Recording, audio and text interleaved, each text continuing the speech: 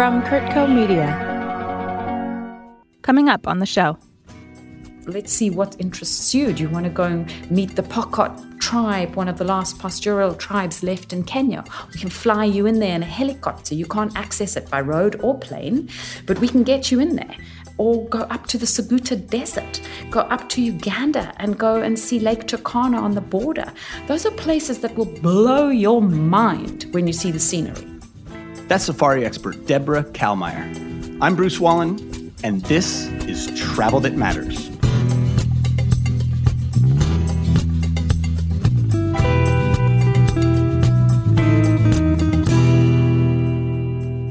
Hello, everybody, and welcome to Travel That Matters. This is the podcast where we explore the world's most exceptional and meaningful travel experiences, and we meet some of the fascinating people who make them possible. Today's guest is absolutely that. She's a truly inspiring person who puts together incredible experiences for travelers, including what she calls the greatest safari on earth.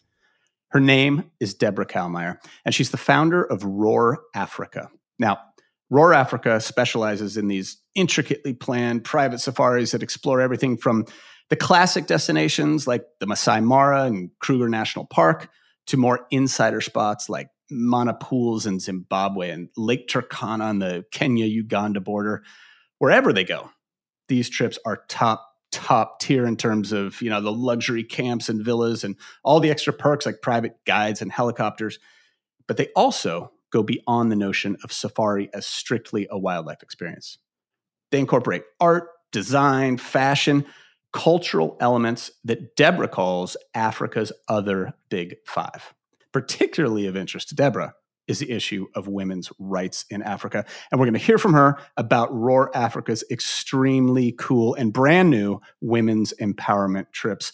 Not surprisingly, Deborah also has some very, very interesting stories of her own from a childhood growing up on a farm in what is now Zimbabwe and from her many experiences on safari in the African bush.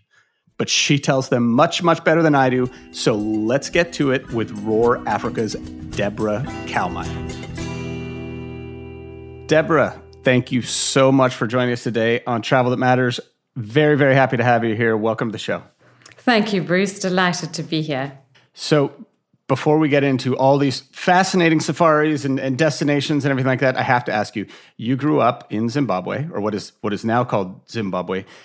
But you grew up a little bit different than most people did. You actually had a lion in your house and a hyena in your backyard, I understand. Yeah, pretty much. Can you explain to us what that was like or why and what that was like? Yes, of course. So, I was the least likely lion dinner because I was 12 years old at the time and I had 4 siblings that were younger than me. But it's possibly where my love for the wild began as well. My dad rescued this lioness. We were living on a farm in Zimbabwe and she became part of our family. She was tiny, 3 months old when we got her. And honestly, she thought she was a Labrador because she grew up with our 2 black labs and tore around the house and came and picked me up from school in the back of the station wagon. Yeah, it was fabulous. My horses went completely nuts. They were very difficult to ride. Staff in the house were terrified. Our visitors often arrived and left immediately, first thinking she was a sculpture. And then as she trotted down the stairs and came up to their car, they would jump back in and leave. And then the hyena was a very brief stint. It sort of hung out at the swimming pool with an otter and did lots of somersaults and made sure our swimming pool was constantly green. So for me, it's always been a treat when I see, even now, blue swimming pools are like a luxury. No hyenas and no otters in the swimming pool, no. And that is a luxury. Very, very good. Well, that childhood clearly must have shaped you. I mean, that is not something that most of us can relate to, but I think we can appreciate it. And tell us how you go from there, how you go from, having a lion in your house, a hyena in backyard, an otter in your backyard, fast forward several years and you're leading Robert Redford on safari. How do we get from there to there? You leave Zimbabwe, go to university in South Africa, take a job in New York because you've watched too many episodes of Friends and you think that that's how living in New York looks and feels. It doesn't? And no, not so much. I think what you realize when you grow up in the bush is you are witnessing a real life in its sort of rawest essence, right? And I started to feel incredibly homesick and also incredibly grateful for the way I'd grown up. I watched that lioness hunting. I watched her playing. I watched her falling in love with my dad. And they're so similar to us animals. And I feel like, we're so disconnected. We don't really realize how similar we are. And that just became more and more profound for me living in New York and being so far from what was so much a part of me. And so my dad, as a 65-year-old white male, didn't find employment in South Africa very easily. And he's loads of enthusiasm. Well, you can imagine the kind of crazy man he is because he had a lioness in his house with his 4 young children. He was constantly asking me for ideas and what to do and ways to make money, really. People would hear my accent and they knew I wasn't from Brooklyn. So they would say, I want to go to Africa. Can you help me? Can you look at my itinerary? And so I said to my dad, go get your guiding license. Let's do this. Wildlife inside out. You can give them an experience as an African, as authentically as we know it and love it. So that was how Raw Africa started. It was really a pet project, sort of, to keep my dad entertained. I'm not from the travel industry. I didn't have any experience. And in that sort of naivety, all sorts of great things really happened. It sort of went against all sort of MBA business school plans of, assessing whether a business is viable or not. It was based on love and it was based on trying to help my father. So what started with 4 little trips in our first year in 2005 grew and grew. And I started to find amazing people that were huge advocates for the wild and wildlife. And one of those was a lady by the name of Pat Mitchell, who is the chair of Sundance Film Festivals. Hence, Robert Redford wanted to come back to Africa. And I was privileged enough to be able to design that trip for him and Billy, his wife. And he came out here, and this was the first time he returned, having filmed that incredible movie out of Africa, which has been, the source of so much tourism and so much inspiration for so many people. It's amazing, the power of storytelling and film and what that can do. I think so many of us, associate Africa with that movie for better or worse. But I think that's the picture of Africa that we have in our minds before we go, and even still after we go. And what does a trip like that look like, though? Bringing Robert, clearly there's a little pressure bringing someone like Robert Redford back to Africa after this definitive movie. But where do you take him? What happens on that trip? Yeah, so we brought him to Cape Town. He stayed at the Ellerman House. He enjoyed the beautiful ocean and mountain and the fabulousness of what is here in Cape Town. I think it's a city that many people are very surprised by, the food, the culture, the art, the architecture. There's just so much here to be enjoyed. This Mediterranean climate, incredible beauty, great weather. Everyone speaks English. It's very warm and welcoming, and your level of hospitality is incredibly high. And so that was where we started, and from there went on to safari in the Sabi Sands of South Africa, and then on to Botswana. So what was the moment on that trip? So, okay, in the movie, I think the moment that so many of us remember is when, he's flying Meryl Streep over the savannah in Kenya, and it's just such a magical scene and moment in movie history. What was the moment on that trip for him and his wife? I think the moment was they sat in the Land Rover in Botswana waiting for a leopard to come down and make a kill. And I think all Bob's patience was exercised, sitting, breathing in the beautiful air, watching the African savannah, wondering when on earth something was going to happen. And that leopard came down and grabbed an impala, and he got to witness a kill. And, gruesome as that may be, that's part of nature, and it's something you so seldom see. In my whole life of going on safari, I've never, ever seen a kill. Never any kill? Never. I've been there after a kill. And I've never seen a kill. And I mean, that's, 48 years of going on safari. I realized it was rare, but I did not realize it was that rare that you have never seen a kill. And what kind of weight, I do feel like that patience, as much as it may have been difficult for him at the time, that waiting and then the payoff when you have waited, when you have worked for it a little bit, is more rewarding, Like if he just pulls up in his first safari and sees a leopard jump out of a tree and eat an impala, it's like, oh, great, I guess everybody sees that. But I think you gain an appreciation.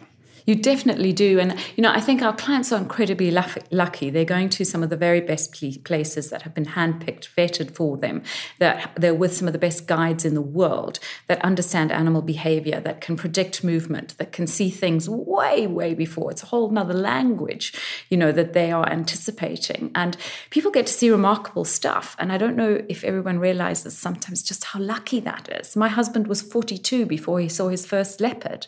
And that's because these places are not always accessible to us as sort of local Africans. And guests come, they pay premium dollar, but they're certainly seeing some of the most extraordinary experiences available. Okay, so those types of experiences, those moments, the leopard was a moment for Robert Redford, right? What about you? You've been on countless safaris. I'm sure you've had a million moments, but is there one in particular? It could be good or bad, one moment that stands out. Actually was attacked. Well, I didn't get eaten, thank God, obviously, but I was at a camp in Botswana, one of the Jabez camps, and it was dusk. We'd been out watching this pack of wild dogs, and wild dogs are pretty precious to see in the wild. It's not every day, and we'd watched them hunting and sort of forming their plan, and they're the most efficient hunters in the bush. And then they ran off and it was getting dark. So we decided gin and tonics were far more of a priority and dashed back to camp. And it wasn't quite dark yet. So I thought, I'll just go back to my tent quickly. And so I was walking along and this all happened, it feels like in slow motion. But I heard this scuffling in the bush just behind me. And I turned around and this impala was running at lightning speed right towards me. But what was more terrifying were the 16 pairs of ears bouncing through the grass behind it at lightning speed. The impala brushed my shoulder, literally hit me and ran past. And in that moment, I realized the wild dogs were now chasing that impala and I was the sitting duck. And I was going to be a far easier meat than the impala that had run past. And I could see the guides and the staff and the lodge staring at me. There was nothing anyone could do. I grabbed my neck. What that was going to do, I don't know. But I was screaming blue murder, thinking, do wild dogs eat people? And I couldn't get the answer. And these dogs raced around me, straight past me, didn't even see me. And they killed that impala about 10 feet behind me, boof, onto the ground. And I had such a brilliant guide, Humphrey, who works with me, Humphrey Gumpo. He, in his wisdom, ran at me, put a camera in my hand and said, film this. And it was so extraordinary to see how my shock and terror was managed by my brain having to focus on something else. And now, pretty gruesome, but I was watching 16 wild dogs inhale an impala 10 feet in front of me. That could have been me. But, it was one of the most terrified moments of my life. It remains one of the most extraordinary stories of my life and experiences. But to be in the hands of somebody so qualified and with such integrity who could handle and manage me in that moment really gave me an appreciation for what that guide's role is, right? Because those people are psychiatrists, really. They're reading the bush. They're reading animals' body languages, and then they're having to deal with the crazy humans, right, who don't always listen to the rules. I had listened to the rules. It wasn't dark. I wasn't walking in the dark. But, he really had the foresight to transform me in a moment that could have really been horrible for me. It wasn't. It was magical and amazing, and I appreciate it. But I appreciate Humphrey every day of my life for that moment. So, by the way, You said you hadn't seen a kill. You were almost a kill, and you've seen an impala get impaled. Right. But you don't think of it as a kill, but that's exactly what you did. No, because I was part of it. I was in it. I wasn't in the Land Rover watching it as a spectator. I think you've seen a kill just about as more detailed as any safari goer. So, all right, I'll change that line. Okay. Yes. Deborah has lived a more interesting life than most of us have. And she draws upon those experiences and her deep ties to Africa on every safari that she puts together for her clients. However, there is one trip that she thinks goes above and beyond them all. She calls it the greatest safari on earth. And so I had to ask her, why? Yeah, sometimes I ask myself that. Why did I title it that? You asked for it. Yeah, I certainly did. And certainly delivering that in the pandemic this year was the moment I really asked myself, why did I call it that? But I called it that because as an African, Americans work so hard and they take so little vacation. And so often I get asked, Deborah, I want to do all of Africa. I just want to do it once. How do I do it? And for 15 years, I've kind of been pulling my hair out, thinking, how do I slow everybody down? How do we take longer vacations? How do we stay longer, absorb more, and not be in too much of a rush? But when I was flying from New York to Dubai, I met the captain of an A380, Zimbabwean, and he taught me about this very beautiful Emirates Executive private jet. It's built for 124 passengers. It's an A319, but this has been specifically kitted out for just 10 guests, so sort of bigger than first-class cabins, beautiful dining area, bar, 2 beautiful spa bathrooms. And I thought to myself, wow, now maybe, just maybe, if we use this aircraft, how do I do all of Africa in one go? And I thought about it and I thought, if I had limited time, what would be my choice as an African? What would I want to see? Victoria Falls, one of the 7 natural wonders of the world. Absolutely. My home country, Zimbabwe. The Okavango Delta, some of the most unique, extraordinary landscape where all this rainwater from Angola comes down and floods out into a delta, never reaching the sea, causing this huge concentration of wildlife into a reasonably small area, but so unique. The Great Migration, the greatest wildlife show on earth in Kenya, and then the mountain gorillas of Rwanda. And that to me, I'm like, wow, those are the 4 most iconic experiences in sub-Saharan Africa. How can I fit that in if I use this plane? And we managed to design this experience to be 12 days. And that was the greatest safari on earth, that if we could pull this off, we would do it. And so you did your first one, is that right? And then you're going to, the plan is to repeat this, yes? Yeah, so it's an annual trip. It's only once a year because those are the absolute peak times to have those experiences and be in those countries. Although, we want to witness a river crossing with the migration. That's only going to happen in Kenya in August. The gorillas, it's easy to trek at that time of year. The falls are in full flood. We can see beautiful falls. And the delta is also, that's the peak season. So yeah, it was a huge success, and it was really the Olympic torch for African tourism after a decimated sort of 18 months here. That is quite a way to welcome back tourism in many of these places. But it's also, I feel like that's the kind of trip where they say it's a once in a life. They say they're going to go to Africa once, but then you take them on a trip like that and they are going to come back. There's no way you can not want to come back to Africa after that, right? Yeah, if I'm doing my job properly on any of these trips, be it the greatest safari on earth or any of them, it is to move people, right? It is to crack their hearts open, to get them engaged, to really care about conservation, to see the beauty that is left and how important it is to preserve this. And I see people find themselves, I see them find each other. There are emails that bring me to tears from people coming back from trips saying, you changed my life. I see the world differently. And that's the job, It's not about bringing masses of people. It's about bringing the right people who will do the right thing. We're going to take a quick break, but stick around for my wrap-up because I've got another crazy safari kill story for you. And, of course, we've got more great conversation with safari expert Deborah Kalmeyer.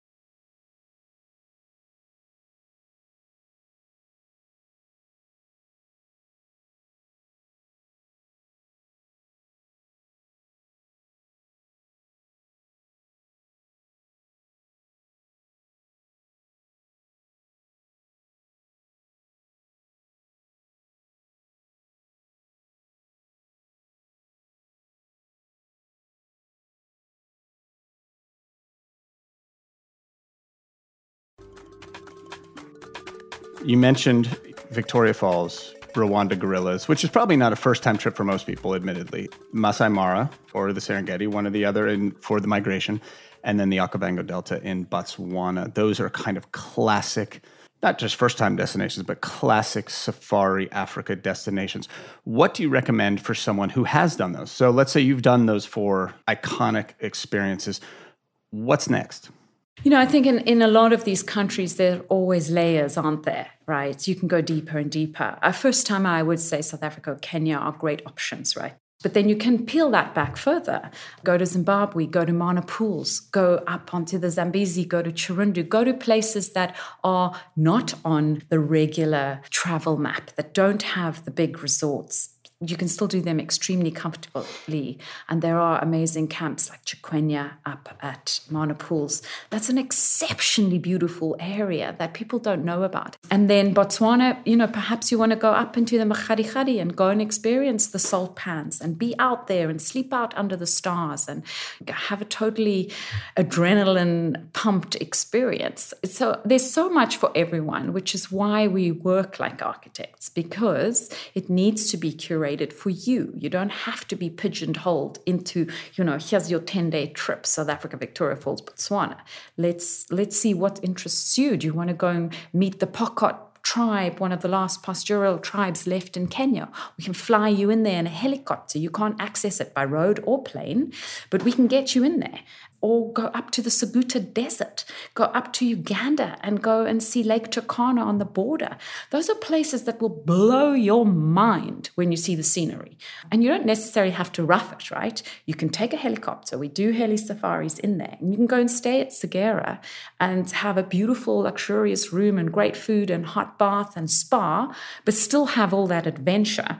I mean, you just rattled off so many amazing sounding places, many of which I've never even heard of. So I am excited to read our show notes once those are available and start researching all of those places. That sounds fantastic. And I love that for people who don't have time to get it wrong. And this is the way you do it. And really that is the truth. It is a big trip from the US. It's a big trip. And there's a lot of logistical issues of, getting from one place to the other. So the time that you have on safari, the time that you have to enjoy the destinations that you're in, it has to be just right. It has to be magical. Let me ask you this, on the classic safaris, what do you think the things that, again, we've talked about Westerners having this perspective of out of Africa being Africa, or going to all the iconic destinations and leaving it at that. What do you think most Westerners overlook when they go to Africa? I think that they don't realize necessarily the history, the culture. There's something I'd like to talk about called the other big 5, right? Because so much has been focused on centering sort of Africa as a safari destination. You go to Africa for safari, end. You go to see the big 5. End. Okay, so I like to talk about the other big 5. And by that I mean the art, the culture, the design, the food, the fashion. There's so much. And I think that's where people get really surprised. And I see that particularly in Kigali in Rwanda and in Cape Town in South Africa. They are blown away by the food and the art and the museums, and taking them into the archives in Parliament and seeing drawings from the 1500s when the Dutch settlers arrived here. I mean, that's not something that most people have on their agenda when they're coming to Cape Town. They sort of come to Cape Town as a sort of afterthought after safari. So if there wasn't safari, would they come to Cape Town? They should. Do you know how hard it is for me to sell the winelands? It's so difficult. And people say to me... That should not be hard. That should not be hard to say, I've been to Napa and I've been to Tuscany. And I'm like, okay, those are beautiful places. This is jaw-dropping scenery that will absolutely blow your mind. The farm-to-table food, organic, amazing. The settings. I was just out in the winelands on Sunday. I mean, it's probably my 100th time. And I just sat there going, wow. Wow, this place is insane. It's so beautiful. And the food I ate was as good as anywhere in the world. And then, of course, there's the wine and they're beautiful places to stay.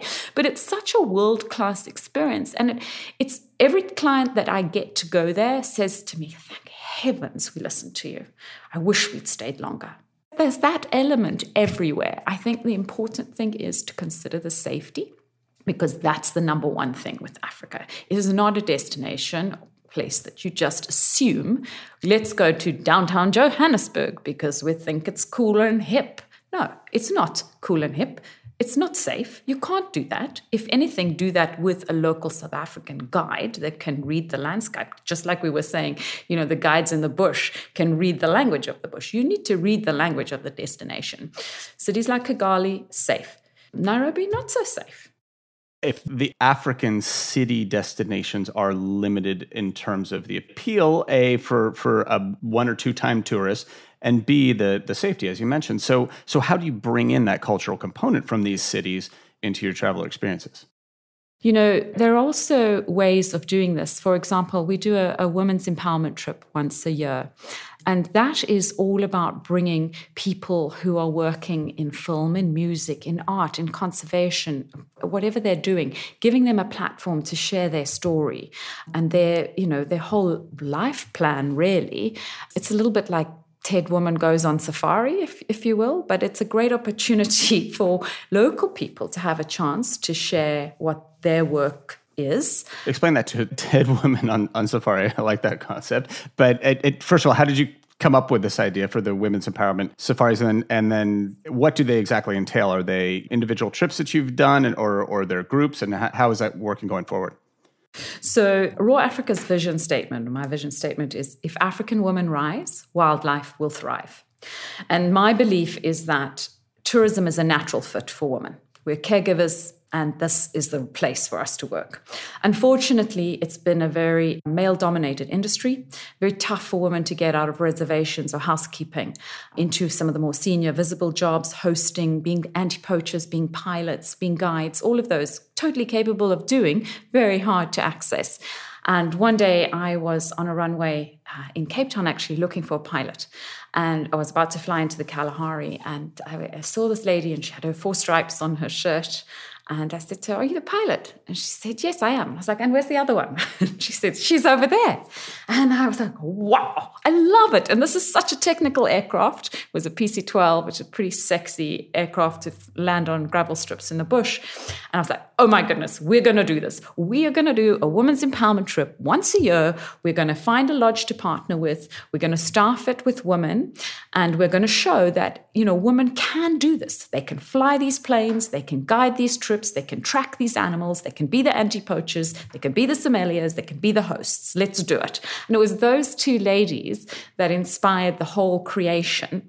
And then, as I mentioned earlier, Pat Mitchell, who is actually the founder of Ted Woman, is a Raw Africa board member. And her and I came together and decided that this was the way to start a movement, to pioneer changing this very male-dominated industry. Not to say we don't want men working with us. Absolutely we do. We just wanted to open up a few more career paths and have a little bit of equality in this industry. And the power of perception is so important because you've got the tribal culture, which is also very male-dominated. And then you've got a Western culture, right? And I think one of the most rewarding moments for me was after we did our first trip. We had 2 male trackers and only 1 female, because at the time there was only 1 female qualified. And I'd said to David, one of the other trackers, David, what do you think? Do you think your daughter could do this job? And he shook his head and said, no. And we didn't have much conversation because I couldn't speak his language. And he came to me at the end and he tapped me on the shoulder and was grinning away. And he's like, Deborah, yes, my daughter, she can do this. And, it just, I just wanted to cry and hug him. I was so happy. And I was like, wow, it makes so much difference that your daughter could now actually stay in her place of birth, in the environment she knows, track animals, do something she loves and that's so innate to her, versus trek 6 hours to the nearest city and become a dentist or hairdresser or whatever it might be. And it's moments like that you really realize the power of this work and the power of travel. And so many good things have come out of those trips. So we do them once a year. We try and do it in a different country. We just did one in Kenya this March. The next one is in February in Rwanda. So tell us about that. Rwanda, a women's empowerment trip in Rwanda. How is it different than not a women's empowerment trip? Aside from the fact that it's staffed by women, like what is the culture like on this trip? What is the experience like as a group? So it is a group, and it's a group of foreign women. They can come from anywhere in the world. How many people? 14.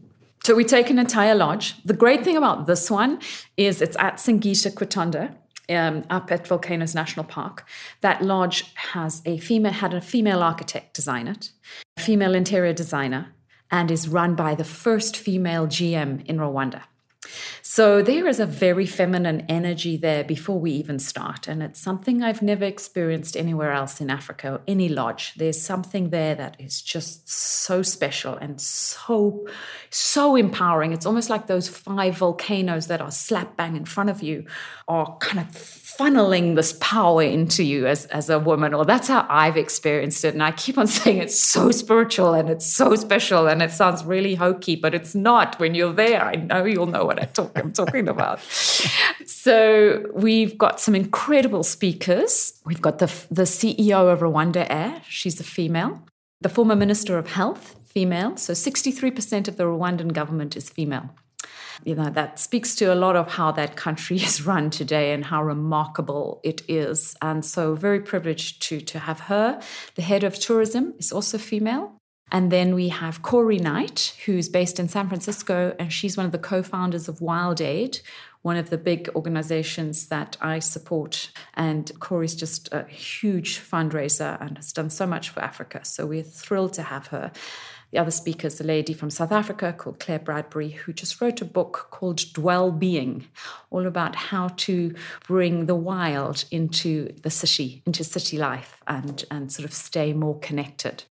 On that trip, clearly, there must be this incredible bonding. I mean, that's a big part of travel anyways, right? It's the bonding. It's the bonding with your friends and family. It's the bonding with people you meet along the way. It's the bonding with your guide, whoever it is. But I'd imagine like on these women's empowerment trips, there must just be an incredible lifelong bond that forms in a lot of these cases. Yeah, I think you're absolutely right, Bruce. And the longer I do this work, the more I see this alchemy that comes from travel. It's like it speeds up friendships from 0 to 100 in no other way, right? There's no other way that you come away that close and that bonded, and it's for life. These people that were on this greatest safari with me, they're like my best friends, and I'm like, I mean, how did I get that lucky that I got these 10 new friends that are this close to me? And it's the experience, right? And the weaving it together. And as you say, the guides, the people you meet along the way, which is why I feel like it's such an art form designing these trips. The women's empowerment things have been amazing. I mean, the WhatsApp groups just buzz every day. It's like 15, 16 messages, and I know the women are all talking and supporting, and conversations are developing, businesses are developing, books are being written, films are being produced, and you sort of sit back and be like, wow, like that all came from travel. That's amazing. That is amazing. That's something we don't think about. Books are made, but businesses are started because someone meets someone on safari, on the world's greatest safari. They meet. So you expect something great to come of that. But that really is something special. And again, I'm sure on those types of trips that you do, it must be pronounced even more than it is on a usual travel experience. I think there's this desire to be out in the wild. I think it's bigger than ever, that appetite for free, fresh, beautiful air, big blue skies, just being out there, right, and putting ourselves out there and doing those things we always put off and thought, oh, I'll go on safari when my children are older or for my anniversary or whatever. There's an urgency now, and I think that's wonderful. I think Africa needs tourism. 1 in every 4 jobs is in tourism. We need people more than ever, and I feel like we're now top of the list. We're attractive. It's definitely a big bucket list, if you want to call it that. But I know that it's going to be more and give back more than most people expect. And that makes me so excited. Very exciting indeed. Let me ask you one last question. All these amazing trips that you set up, this desire to be back in the wild, I'm sure you feel it too, even though it's, a big part of your job. But if you're going on safari, if you're just going on your own or with your family, whatever it is, where do you go? I go to Zimbabwe because it's where I'm from, and I'll never stop loving the people from there. There's a wildness to Zimbabwe. There's a warmth to Zimbabwe. There are people that have suffered enormously. We've lived through wars. We've lived through genocide.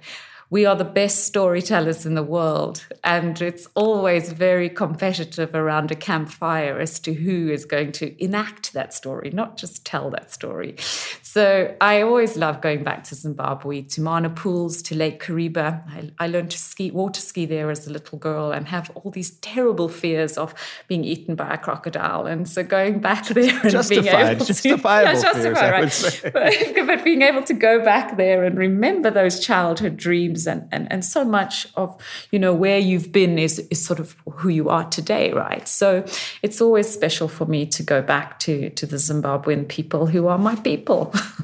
That's beautiful. Someone once told me nothing good ever comes from swimming in Africa. Whether it's crocs or sharks or hippos. But apparently something good did come from swimming in Africa. You learned to water ski. Well, Deborah, you have led a fascinating life and you have taken people on fascinating journeys. I hope to join you someday on safari. Thanks so much for joining us and sharing some of these tales. It's such a pleasure, Bruce. I'd love to have you. And now for the Wallen Wrap-Up. What an inspiring person she is. If that does not get you excited about a trip to Africa, I don't know what will. So one interesting thing that Deborah brought up was the issue of seeing a kill on safari. Not of almost, being the kill like her wild dog story, but of actually witnessing a big cat or another predator stalk, bring down, and devour its prey. This is a common thing for people to want to see on safari. It's a powerful moment of raw nature. But I actually once had a guide in Tanzania who told me that everybody comes in wanting to see a kill, but when they actually do, most of them wish that they hadn't seen it. And I will say I've seen one kill on safari, and it is definitely an experience that leaves a mark. We were in Liuwa Plain National Park in Zambia, and our guide had spotted this cheetah and her two cubs, and he could tell that the mother was tracking something, and couldn't really tell because the grass was tall, but we soon learned why. It was this tiny little antelope called an oribi and her calf. And oribis are like the size of a small, skinny dog, and the calves are, of course, even smaller and very, very cute. And well, you can see where this is going, but it's actually worse than that. That Mother cheetah was training her two cubs how to hunt. So it all kind of happened fast at first and then didn't happen so fast. And basically, the mom took off, sent the two oribis sprinting at full speed, and pretty much immediately isolated the calf, caught it, but then didn't kill it. She left that for the two cubs. And they, of course, weren't really fully trained in the ways of hunting, so they didn't know that you're supposed to kill an animal quickly. So its cries don't attract other predators like lions and hyenas who might steal your prey. Anyways, they started playing with this poor baby oribi, and let's just say it took a long, long time. And all the while, the calf's mother is, hearing the cries and running back and forth in a panic about 50 yards away. And it was that was kind of the final straw for us all. I was with my mom, my wife, my kids, and my mom just starts sobbing. I mean, I think we were all pretty much on the verge. It was tough to see, but when it was finally over, the cheetah cubs started, they start wrestling and playing like nothing had happened, but there was blood all over their mouths and chins. And here we are looking at some of the cutest animals in the world, these fluffy cheetah cubs. But at that moment, you could really see them for the wild animals that they are. And it was a reminder that no matter how refined, no matter how luxurious, the best African safaris are raw. And that's what makes them one of the most incredible travel experiences you will ever have in your life. We'd like to thank Deborah Kallmeyer for joining us today on Travel That Matters. For more information on Roar Africa and some of the fascinating destinations we talked about today, please check out our show notes or visit kurtco.com/travel that matters. This show is produced for Kurtco Media by AJ Mosley. Assistance by Monica Kelly. Music by Joey Salvia. I'm Bruce Wallen, and we will see you down the road.